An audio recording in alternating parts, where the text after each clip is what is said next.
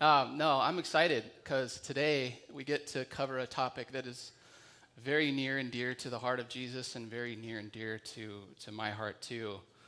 I was saved at Applegate Christian Fellowship while taking communion. So this topic is that's pretty important and pretty sweet for me. This is the topic in the scripture that we get to touch on today.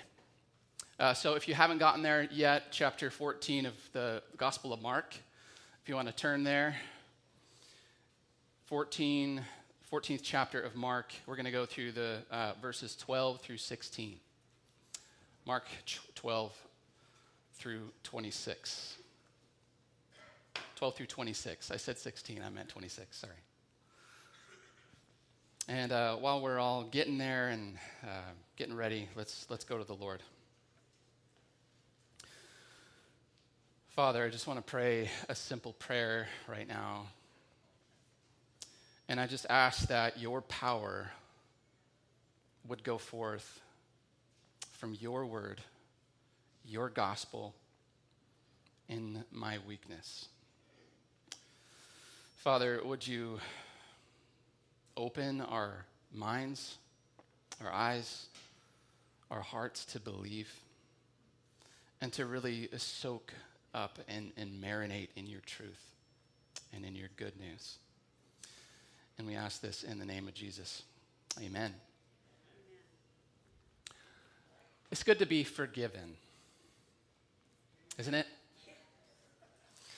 It's good to have a right standing with God, to be in the right place, to have an expectation of heaven, to be justified, to be spared from hell, to be on the winning side of things. You know, Satan and all of the wicked will be cast into the lake of fire for all eternity, but us, we have a promise that we have a better future. It's good to be in the truth. It's good to know the wisdom of God, to understand what is foolish in the world and be able to discern and say, I don't want to be a part of that. But did you notice that all of these things have actually not a whole lot to do with who you are as a person to your core? All of these things are awesome. We treasure these things. These are good. It's good news. But all of these things are your standing, where you are, not necessarily who you are. You know, it does speak of part of our identity. You know, when we say we're justified, we are declared righteous. That is part of our identity, but it's only part of our identity. You know, being with the saints and being with Jesus and being on the right side only speaks of where you are, not who you are to the core. It doesn't speak to your nature. What sparks joy in you? What sparks anger in you? What makes you tick? What is the thing that you live for? That drives you, that your desires, that is deep within you? See, God was never interested in just saving us to change our destination.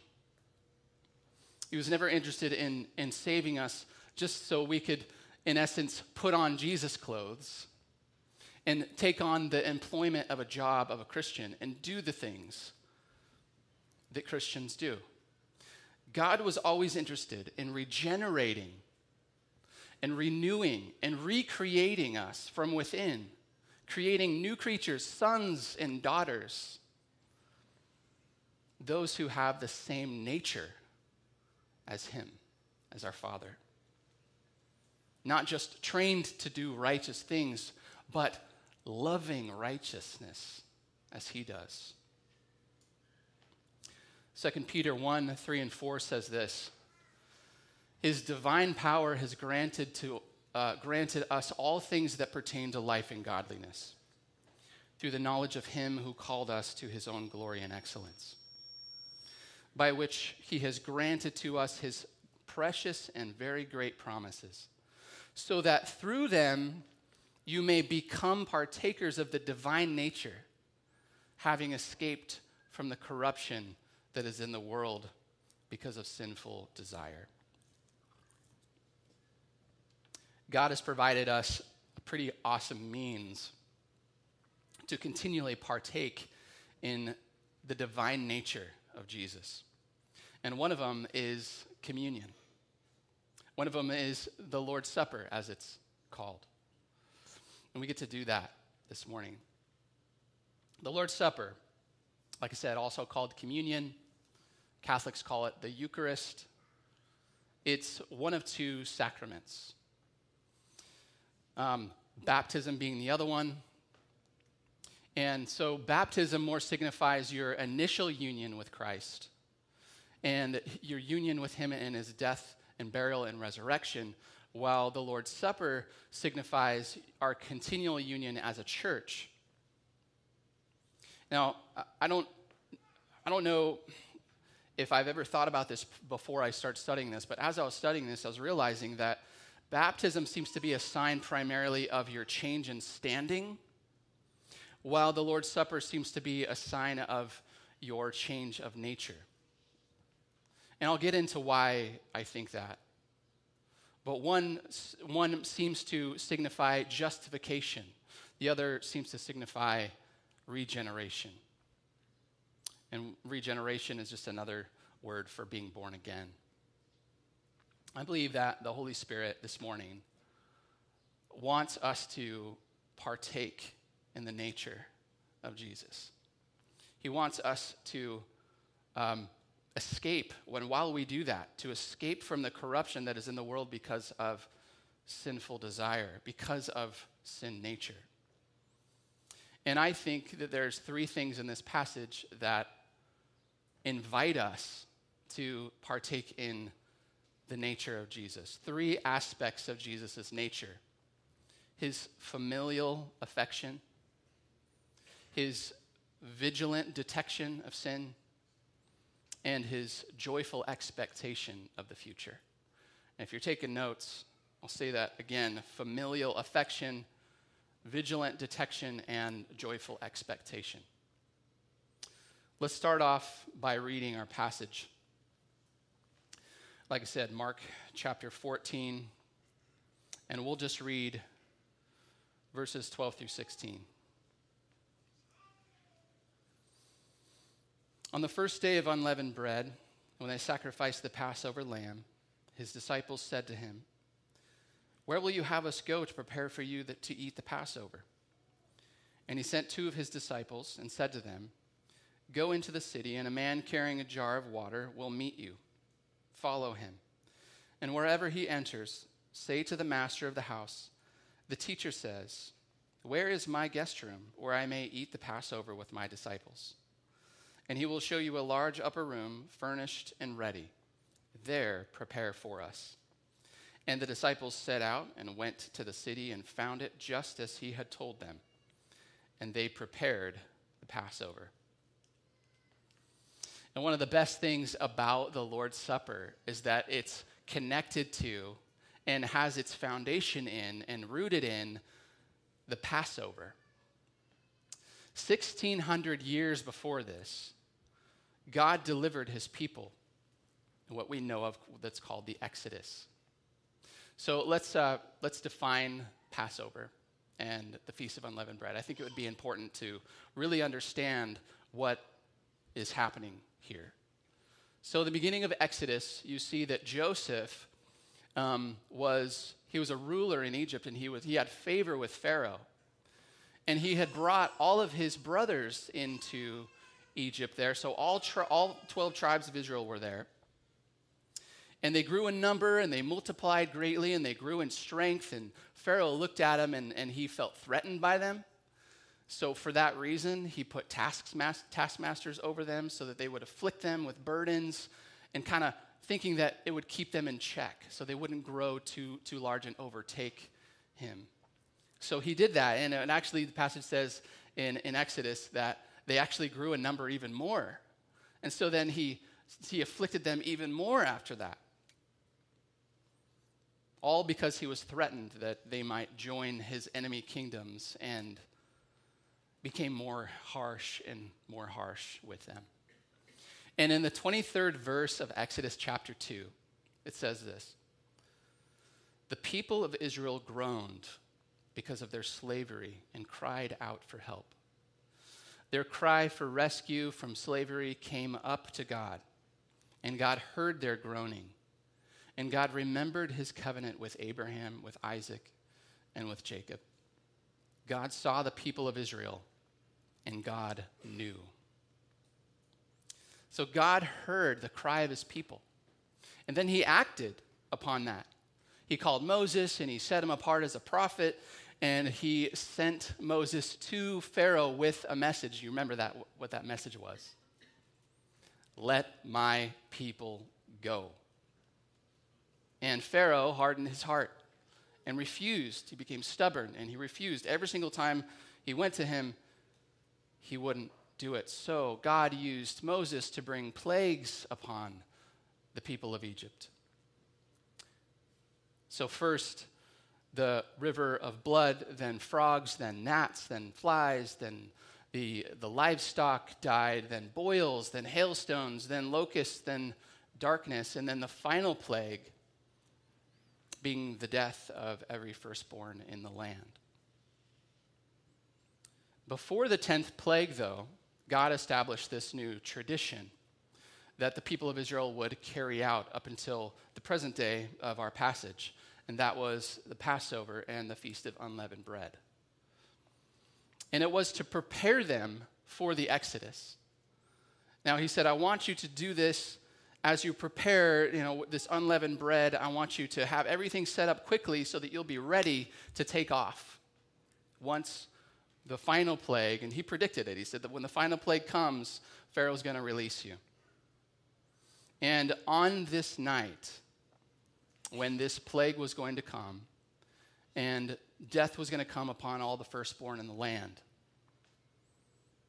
the people of Israel, all the households, were told that at twilight they were to sacrifice this lamb, and that they would take the blood of this lamb and they would wipe it on their doorposts and on the lintel. And they would do that as a sign that they have trusted in Yahweh, God's provision for a sacrificial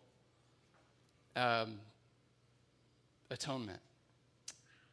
And so they did this. They did that very thing, and their bread was kept unleavened as a sign of unleavened bread was a sign of removal of sin.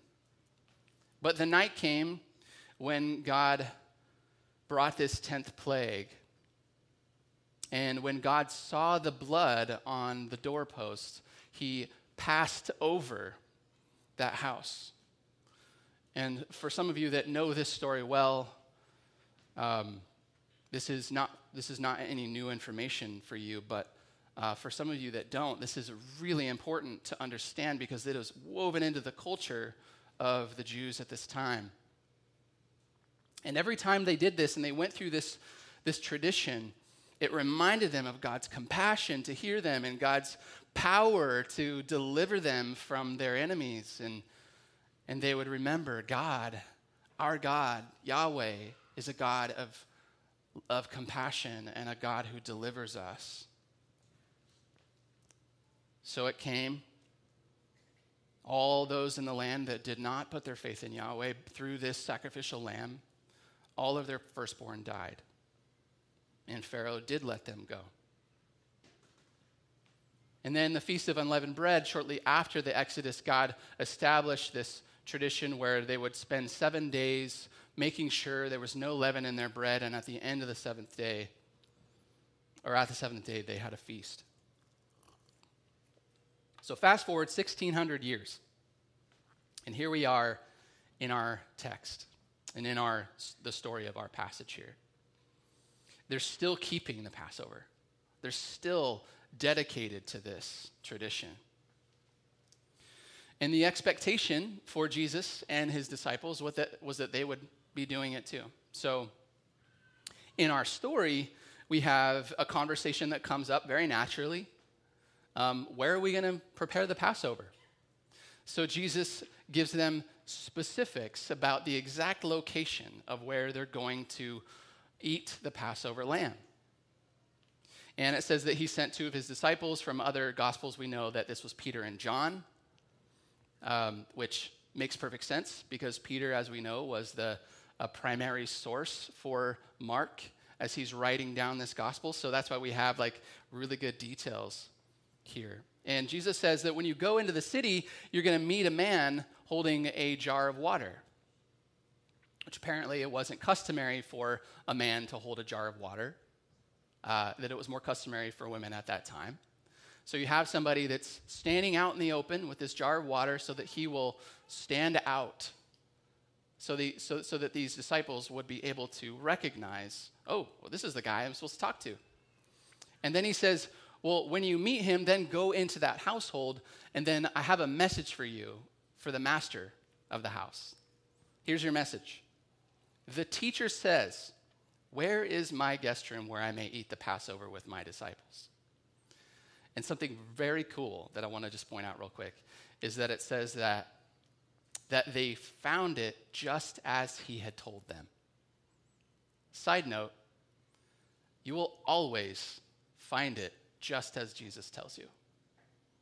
Whatever he says, however he describes the world to you, trust his word. You can bank on it. You can know exactly when he says things are a certain way, you can trust it that it is going to be exactly as he said it's going to be. So this scene where he sends these disciples in, and it's really interesting, not only because it's like a Mission Impossible kind of a scenario where they're like giving these really mysterious details to follow the directions. But what's interesting here, and I thank Tim Keller for this in his book, is that what we know of the Passover was that it was a household thing. All of the households would have a lamb, and they would prepare it, and they would kill it, and they would eat it, this was a household thing. And here we have Jesus and his disciples meeting in an upper room, almost as if Jesus is establishing a household of sorts. Almost like he's establishing a new family unit. And he was so serious about this. He was so serious about meeting with his disciples on this night that he planned it meticulously down to the very details of someone holding a jar of water and all those things. It was interesting because when he sent these 2, that kept everybody else in the dark. Now, we're pretty sure that from the reading of this, 10 out of the 12 were completely in the dark about this location, where it was going to be. So Jesus was very meticulous and serious about it. He was going to make sure that this happened on this night when the Passover lamb was sacrificed. It was very important to him. And we're told in Luke chapter 22 and verse 15 that when Jesus finally sat down with his disciples, he said, I have earnestly desired to eat this Passover with you before I suffer. This was so important to him that he made sure that this would happen. And like we know that the Pharisees and the religious rulers and Judas himself were out to kill him right now. So almost literally all the powers of hell could not stop this meeting from happening. He was going to make sure that it happened, and it did. But the reason why it was so important for him is because he wanted to meet with his brothers before he suffered. John 17 gives us a little bit of a glimpse into Jesus' love for his disciples, his affection for them, his familial affection for them. And I encourage you to go read John chapter 17, verses 1 through 19 on your own, but I'll just read verses 10 through 13. This is Jesus praying for his disciples. He says, all mine are yours, and yours are mine, and I am glorified in them. I am no longer in the world, but they are in the world, and I am coming to you. Holy Father, keep them in your name, which you have given me, that they may be one even as we are one. While I was with them, I kept them in your name, which you have given me. I have guarded them, and not one of them will be lost except the son of destruction, that the scriptures may be fulfilled. But now I'm coming to you. So he's preparing for his death and for his resurrection. He says, now I'm coming to you, and these things I speak in the world, that they may have my joy fulfilled in themselves. So do you see that, like sharing in what Christ enjoys, my fulfillment in them? He had such a deep affection for his brothers. He loved reclining with them in homes, sharing meals with them, and breaking bread with them. Matter of fact, this breaking bread with his disciples, and not just the 12, but all of his disciples. But this was such a staple for him that, you know the story in the road to Emmaus, where he's walking with two disciples and he's completely concealed in his identity. They have no idea who they're walking and talking with. This is after he rose. And they're walking and talking, and finally they get to the house where they're going to go, and they sit down, and what it says is that the moment that they recognized Jesus wasn't because their vision was changed or that he changed his appearance. Is that he did this one thing that they recognized. And it was that when he took bread and he broke it and he gave thanks and he gave it to them, and it says their eyes were opened and they recognized him.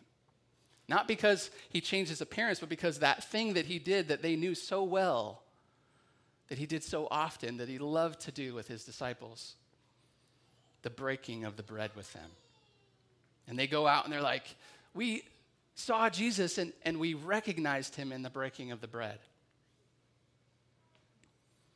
So this is what Jesus established in his church. This familial affection, this type of bond that Christians have. In our bond with him and our bond with one another, it was all established by Jesus. And Jesus was real with his disciples. He let his hair down, so to speak. When he hung out with them, he let them know him. And he became the source of our bond. In 1 Corinthians chapter 10, verses 17, it says, because there is one bread, we who are many are one body, for we all partake of the one bread. He is the source of our familial affection. You know, partaking of one bread, the modern way to say that would be to share in. We all share in this bread together. And you guys, most of us have grown up in some sort of a family, and we understand, you know, what it means to share, or the lack thereof. But you're forced to share everything in a family. You have your time, you have your money, you have your resources, you have food. And the type of entity that Jesus created is a household family entity where we share. You know, when he broke bread here on this night and he divided it up, it was one loaf. And he gave it to his disciples to all share in as a family. Another side note, don't be the type of sharer that I am most of the time. I have a reputation in my household where I don't share well. And it isn't because I purposefully don't share well. It's that I just get lost in the moment.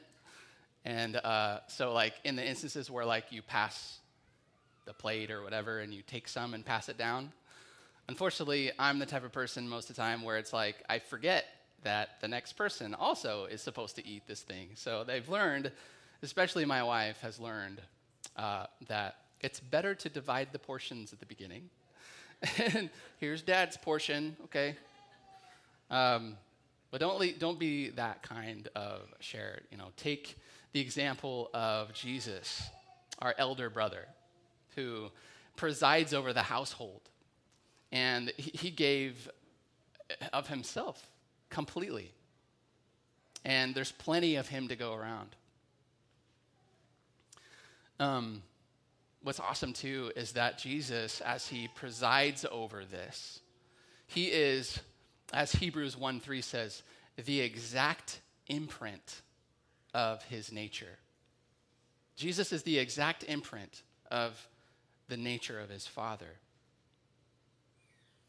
And he's the one presiding over this. That'll teach me to fidget and touch my face. Think about Jesus' primary mode with his disciples. It wasn't like, synagogue where they dressed up nice and put on their best face and, wore their best robes. It was real. It was in the dirty, real messiness of life. It was in homes. It was breaking bread. It was reclining together. It was walking through trials together. It was doing life together. And I say this because, church environments, I think, can get off track really easy. I think we can show up and think that, this is the place where we act all good. Like everything has to seem all good. And we think that, when we show up, we have to put on that face, and that changes the environment. We don't have to show up to act like we're joyful when we're not. We can come, and just like you do in a family, you walk into the room, and, most of the time, you know that you're accepted. You don't have to pretend. And sometimes I think church environments turn into less like families and more like fandom, where we gather and it feels a little bit more like we're fans at a concert, or we're at a conference. We are people with similar interests, but we're strangers. That's not the tone that Jesus set. The tone that Jesus set is familial affection, where we know each other. And, that means that we have to allow each other. I have to allow you to know me. I have to be here. I have to be honest about where I'm really at. And I have to trust people that when I do that you're not going to judge me, that you're going to walk through this with me. That's how we all have to walk into this thing called church, this family. I know that's not easy. I know that trust is earned. I know that trust happens over time. But that's exactly how it is in a family, isn't it? Over time, you begin to grow to trust one another. So we need to let Jesus set the tone for this familial affection. And I'm so grateful for this church. Because, when I walk in here, there's a lot of people that I don't know. But there's so many of you that I'm getting to know. There's so many of you that I've gotten to know, that I've got to share some life with you. And that I've heard from many of you that when you experience this church, that you felt that. Like that's what you enjoyed about Philippi. So I'm so grateful for that. And I want to continue in that direction here. So we're also told that in the book of Acts that they continued with this pattern of this breaking bread with one another and in their homes. And in Acts chapter 2, verse 42, it says that they continued in the apostles' teaching, the breaking of bread and the prayers. In Greek, there's what's called a definite article in front of each one of those, which basically translates to the word the. So the apostles' teaching, the breaking of bread, and the prayers. So these were like things that were very well known to the early church. Acts chapter 20, a little bit further along in the early church, it says, as Luke in Acts was telling a story about something that happened, he started it off with this. He says, on the first day of the week when we were gathered together to break bread. So he speaks of it as if it's like, oh, this is just what we did all the time. So that was the environment and the tone that Jesus set. But on this side of heaven, on this side of the kingdom, there's always going to be something that is a threat to our familial affection with one another, our bond. You know, Jesus here in this story has that very threat in front of him. And so I think it would be important for us to pay attention how he handles it. You know, when a threat comes to him in this situation, I want you to watch very closely. Does he say, you know, it's all good, join the party? Does he say, good vibes only, and I can't even do that right now? You know, does he say, you know, get him, burn him at the stake? Like, he doesn't do any of those things. But let's watch how he does, and I think that we'll see that he is pouring out his grace while at the same time he is vigilant in his detection. And the other Gospels tell us that Jesus washed the feet of his disciples before this moment. That's not recorded in Mark, but it's really important to note. Let's read verses 17 through 21. When it was evening, he came with the 12. And as they were reclining at table and eating, Jesus said, "Truly I say to you, one of you will betray me, one who is eating with me." They began to be sorrowful and to say to him one after another, "Is it I?" He said to them, "It is one of the 12, one of who is dipping bread into the dish with me. For the Son of Man goes as it is written of him. But woe to that man by whom the Son of Man is betrayed.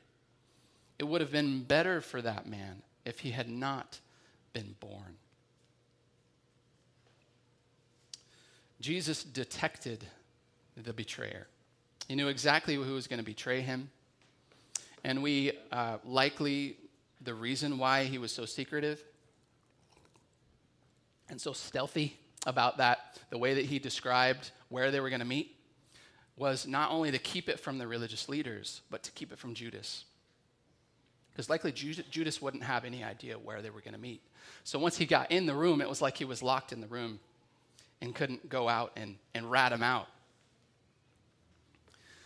And when Jesus detected this betrayer, he detected this sin in the camp. He also, this is very unique to Jesus, he also knew that this meant his journey to the cross. He was not only he not only had the knowledge that this would happen, he was voluntarily laying his life down as a sacrifice. So while he detected the evil, he also understood that this evil, this very evil, this betrayal would actually lead to the good intentions of God, to offer the Lamb of God to be slain in the place of sinners. You know, one thing that I wrestle with each time I read this is the passage where it says, "For the Son of Man goes as it is written of him, but woe to that man by whom the Son of Man is betrayed." It's like those two opposing truths that we wrestle with all the time. It's the sovereignty of God and the responsibility of man. So it says that he will be delivered up according to the foreknowledge and the plan of God, but at the same time, sinful men will be held accountable and those who put him to death will be held accountable. It's a mystery. We can't fully wrap our minds around these two things, but the Bible always teaches these two things, that it's just as much as it's a mystery that Jesus is fully God, fully man, and we can't really wrap our minds around what that even means.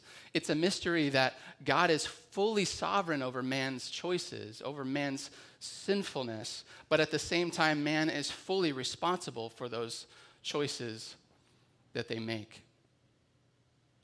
But it says that, woe to that man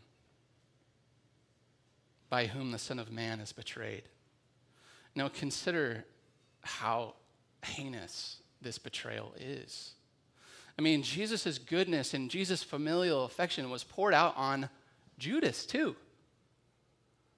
And over and over and over, while he was walking with Jesus, Jesus was continually doing things like what he did right before this, and like washing his feet. As far as we know, Judas was there and got his feet washed by Jesus. But that, like, all the more that makes the betrayal so crazy and so unfathomable that you could turn from such a good God. And that's what sin is. It's so irrational. And the reality of this side of the kingdom and this side of heaven is that there's always going to be a snake in the garden. You know, even in the Garden of Eden, which was this perfect environment, right? There was the snake. He was there. The snake in the garden, spoiling all that's good. And that's what sin does. It ruins everything. It really does. And that's why we can take on the nature, and why Jesus wants us to take on his nature of being able to discern and detect that which always ruins the good. But sin isn't just this outside thing, right? This outside force that comes at us. It's actually a choice that we make. It is what we do. And it's what Jesus said. And we actually studied this earlier in Mark. He says, from within, out of the heart of a man, come evil thoughts, sexual immorality, theft, murder, adultery, coveting, wickedness, deceit, sensuality, envy, slander, pride, foolishness. Jesus says all these evil things come from within, and they defile a person. So it's the nature of a person is the issue. It's the nature of the person that produces these things. So our vigilant detection in sharing in Jesus' nature is detecting the very things in us that we produce that ruin the good. I think it's really interesting. Jesus actually set the tone for this self-examination. Notice when he asks them, or when he tells them that one of you will betray me. He doesn't come right out and point out and single out Judas. He actually just says, one of you. And their response was to ask one by one, is it I? Is it I, Lord? It says they were sorrowful. You know what that tells us? They believed Jesus. They just simply believed him. He said, it's going to be one of you. So they just were like, okay, well, it's going to be one of us. And since they had no clue that it was Judas, I mean, another gospel tells us that even after Satan literally entered Judas in this moment, they had no idea. They were completely clueless. He left to go betray him, and they were like, I wonder if Jesus sent him off to deal with something with the money or something. They had no idea. So in the minds of the disciples with this question, they truly were like, is it I? Is it in me to betray my Lord? Could it be me? So Jesus actually set this tone of self-examination. And I think we have good proof that this same tone carried on through church history, and it has weight for us today. I'm going to read for you, and you can actually turn there. It's going to be a little bit long of a reading. So 1 Corinthians chapter 11, chapter 11, verses 17 through 32. Here we have a church that, number one, yes, they were doing right by carrying on the tradition and carrying on the tone that Jesus set of weaving the Lord's Supper into their gatherings, but they derailed severely, and to the point to where the derailing led to quite the train wreck of what their gatherings looked like. So like I said, 1 Corinthians chapter 11, verses 17 through 32, this is the description that we have of what Paul said to the church in Corinth. He says, starting in verse 17, "But in the following instructions I do not commend you, because when you come together as a church, I hear that there are divisions among you, and I believe it in part. For there must be factions among you in order that those who are genuine among you may be recognized. When you come together, it is not the Lord's Supper that you eat, for in eating, each one goes ahead with his own meal. One goes hungry, another gets drunk. What? Do you not have houses to eat or drink in? Or do you despise the church of God and humiliate those who have nothing? What shall I say to you? Shall I commend you in this?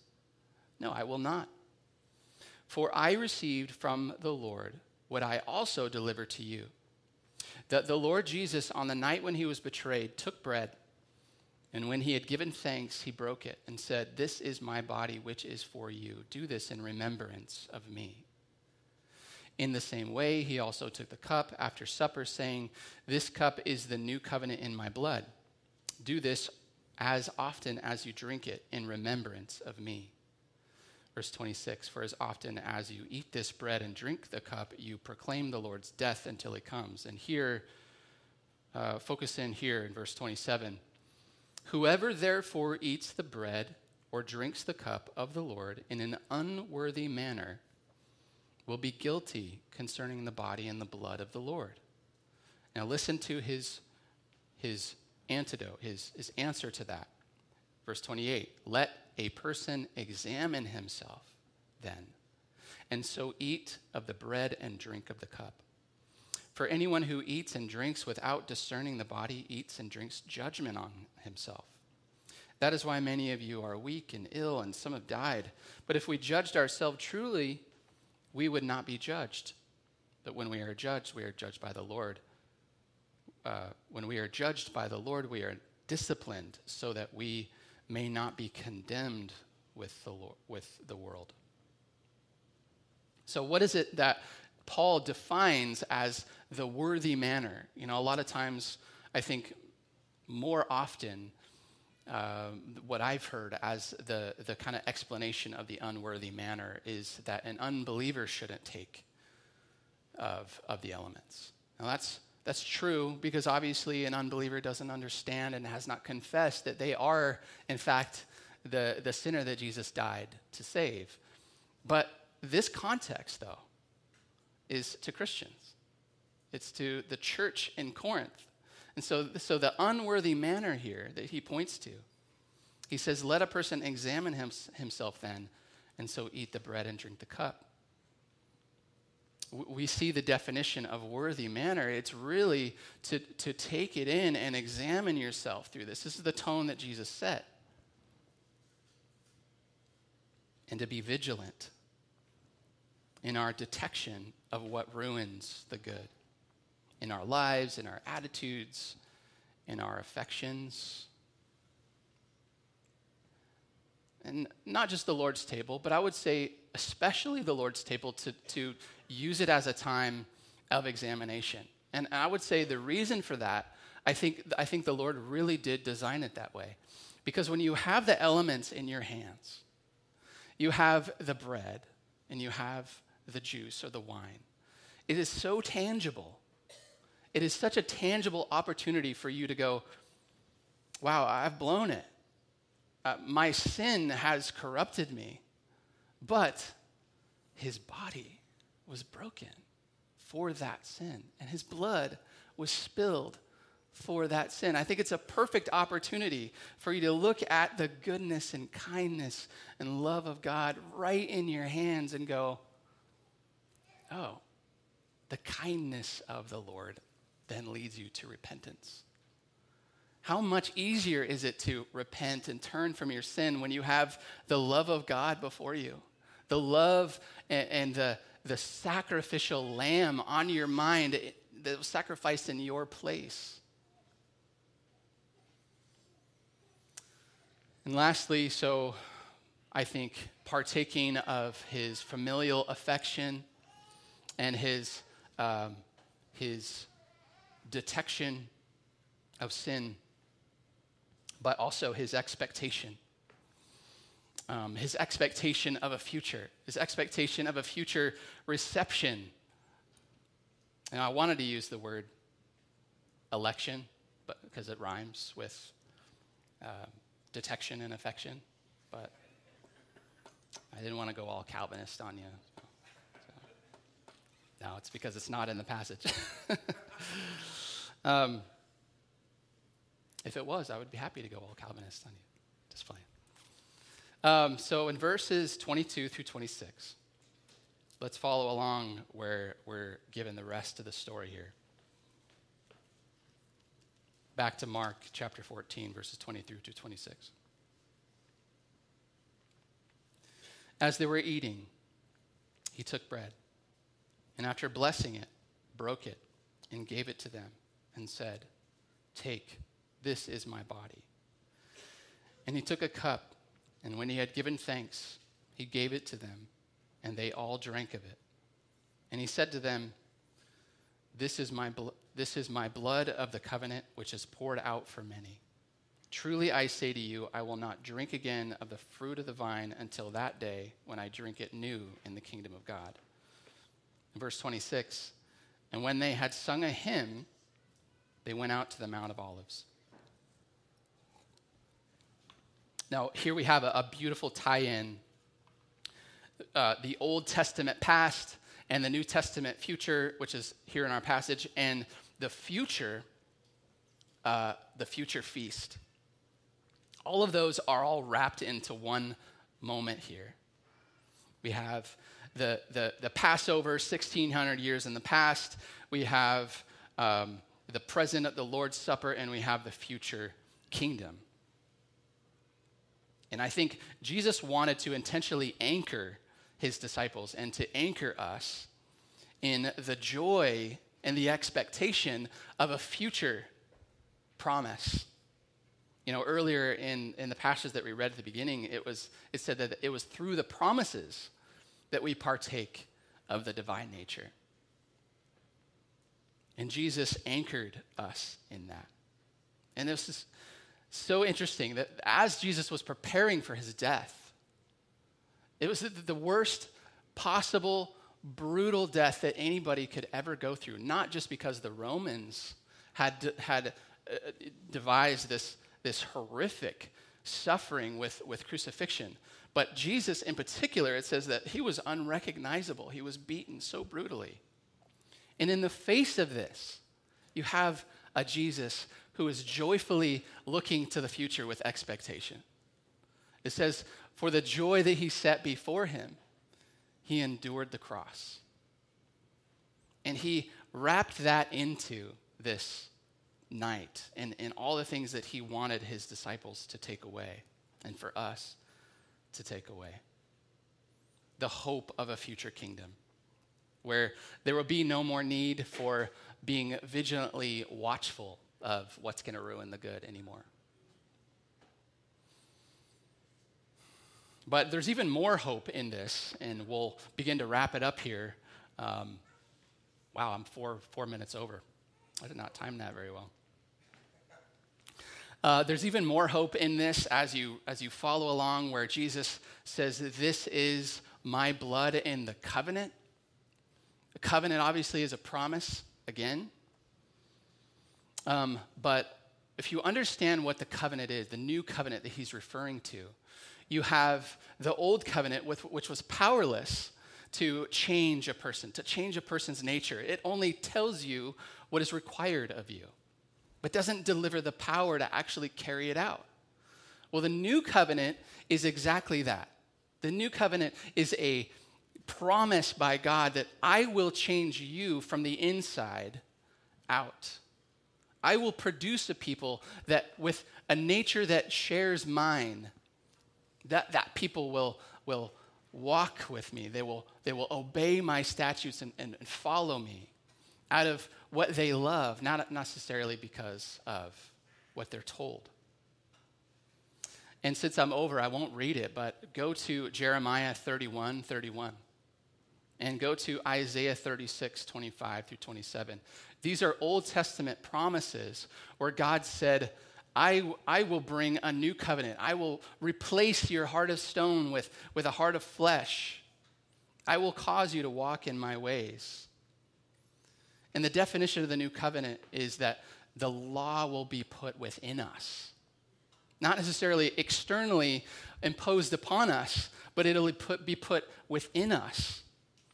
And we will experience a change of nature. And this is the exact thing that Jesus paid for and purchased. Not just people who are pardoned from their sin, but people who are rocked by the grace of God so much that it actually makes them want to follow and worship. Not just people who are eternally secure, but eternally minded. Not just people who remove idols from their house, but remove idols from their own heart. And not just people who have to obey, but people who want to obey. That's the glory of the blood of Jesus. It far surpasses the original covenant. And it actually accomplishes a change within. It actually accomplishes that like a surgeon. It takes out that stone heart, that heart that produces all the things that Jesus said of sexual immorality and theft and murder and adultery and all those things that is a part of us and comes from our nature. And he changes the nature into a heart that actually has the ability to praise. So awesome. Which brings us to the very end here. When it says that they sang a hymn and they went out to the Mount of Olives. That would have been what was called the Hallel, which just means praise. Again, in the midst of what he knows he's going to experience, this brutal death, he's singing a hymn of praise. You know, this is that joyful expectation that he has that he wants to impart to us. So, in conclusion, and we are going to do that very thing this morning. We are going to take part in the elements. And I'm hoping to give you a little bit more time than usual, maybe do it a little bit differently this time. But obviously they're here. We're going to have about 5 minutes of silence where you go and take it on your own. We're not going to take it together all at the same time, just on your own timing.